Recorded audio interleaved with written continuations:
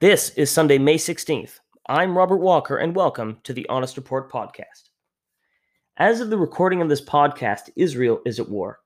Israel is at war with the terrorist groups Hamas and Islamic Jihad, who have launched many hundreds of rockets into Israel, indiscriminately firing them into population centers, schools, houses, and any other civilian targets they can possibly find.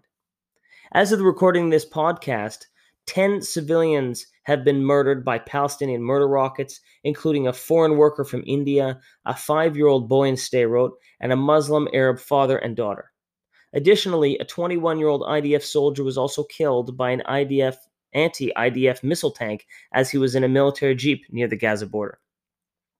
And beyond the rocket and missile attacks, Jews have been attacked, lynched, and almost murdered in a campaign of anti-Semitic attempted murder across Israel, in addition to synagogues being burned to the ground in the mixed Arab-Jewish city of Lod.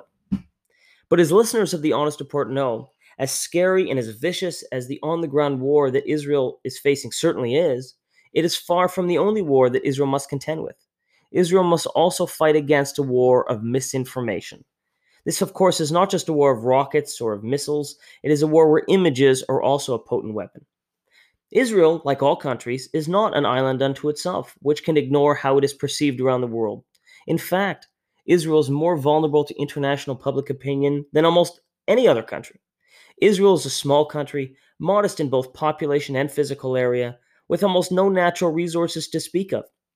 Its economy is dependent on the innovation of its people, and through international investment and trade, tourism plays a major role as well. It is surrounded by many hostile powers, including Syria, Iran, and Lebanon, just to name a few. In short, Israel is small and vulnerable, and it can use all the international support that it can find. Which brings us back to this current war Israel finds itself in with Hamas and Islamic Jihad. What's taken place over the last week and so has transpired seemingly overnight. And what's being shown in newspapers and on television and online is a far cry from how this conflict began just over a week ago. So let's unpack it. In the eastern Jerusalem neighborhood of Shimon HaTzadik, known in Arabic as Sheikh Jarrah, there was a small cluster of homes which were bought in the 1870s by two chief rabbis, Rabbi Avraham Ashkenazi and Rabbi Meir Orbach. It was then subsequently registered with the British Mandatory Government in 1946 by two Jewish organizations, who then sold it to another Jewish group, Nachalat Shimon, in 2003. The current tenants, Arab families, have been refusing to pay rent to their landlords, as well as engaging in illegal building, and so the owners took the tenants to district court, which established that the Arab families were in fact subject to eviction. What happened next is a whirlwind. Essentially, a landlord-tenant dispute became an international flashpoint by simple virtue of the fact that it is taking place in Jerusalem and that Jews are being accused of land theft. And then, as if on cue, Islamist terrorist groups Hamas and Islamic Jihad, seeing an opportunity to showcase their leadership to the Islamic world, start firing rockets into Israeli cities. And here we are, with Israel facing full-blown conflict as a result. So if that's the real story, then what's the story that's being told around the world, and here in Canada too? As the famous adage coined by Jonathan Swift, the 18th century satirist, goes, a lie can travel halfway around the world while the truth is still putting on its shoes. One single image, in other words, tells the entire story. On Monday, as the riots were just beginning on the Temple Mount Plaza in Jerusalem of the scheduled evictions of the deadbeat tenants in Jerusalem, the Western Wall Plaza was filled with thousands of jubilant Israelis singing and dancing in celebration of Yom Yerushalayim, or Jerusalem Day, which commemorates Israel's liberation of the Holy City from Jordanian occupation in 1967. A short while later, a group of Arab rioters began launching rocks and firecrackers onto the group of Israeli Jews in the Western Wall Plaza below. But one of the firecrackers was accidentally lobbed into a tree adjacent the Al-Aqsa Mosque on the Temple Mount, setting it ablaze in a truly surreal scene. And in one moment, a lie was born.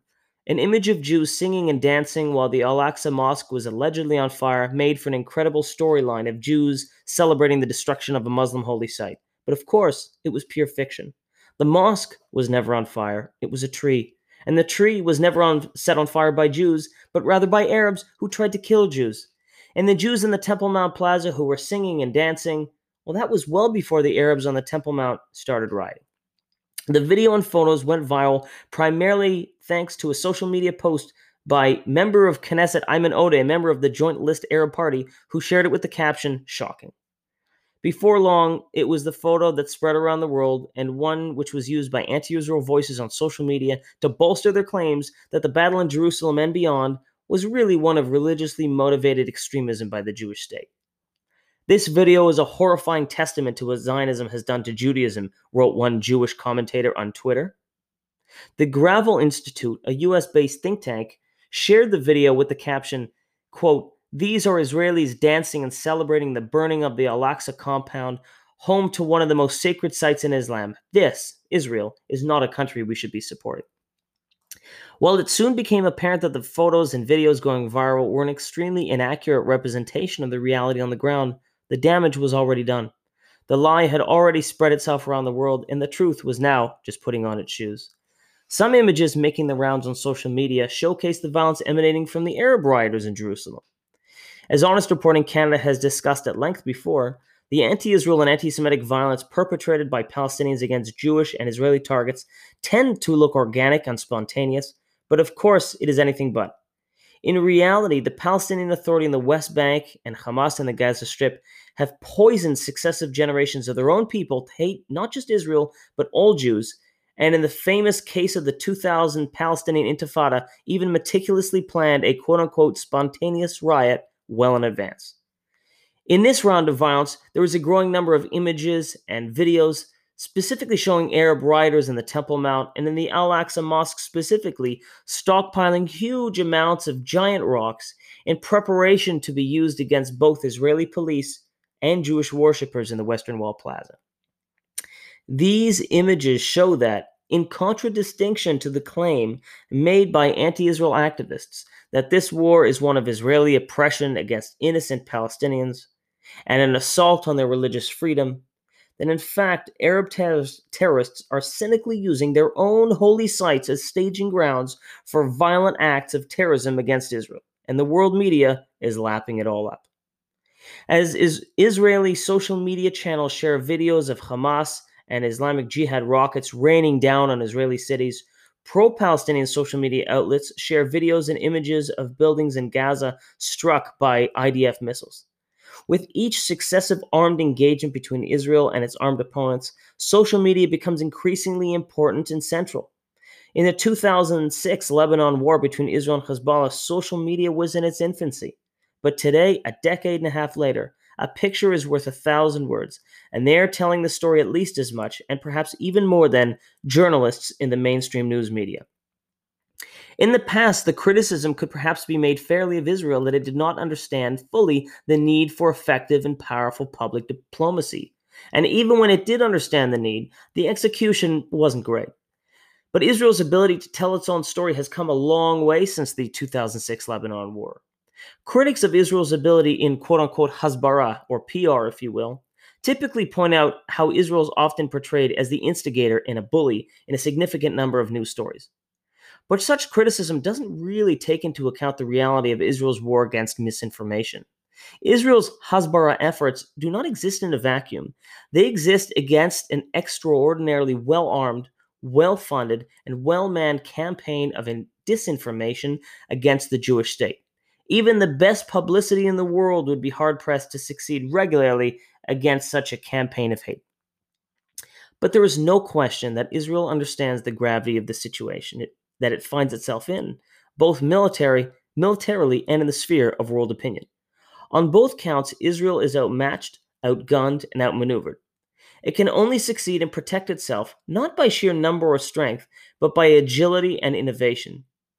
Just as Israel's strategy on the battlefield includes a heavy reliance on intelligence and technology, as exemplified in the Iron Dome batteries, its strategy in the battle for hearts and minds is just to share the truth, complicated as it is. Rather, the strategy has to be to find images and videos which tell the most gut-wrenching but extremely simple truth that is easy for anyone in the world to understand. That the war Israel finds itself now in is not just about Jerusalem, and it's certainly not about occupation or freedom of religion. Israel is in a war against those whose goal is only killing Jews. And that is today's edition of the Honest Report podcast. If you haven't done so already, please subscribe to our alerts, subscribe to our podcasts, leave a review, and if you like what you heard, please make a donation to support our continued efforts. Simply go to www.honestreporting.ca/donate. Until next time, thanks for listening.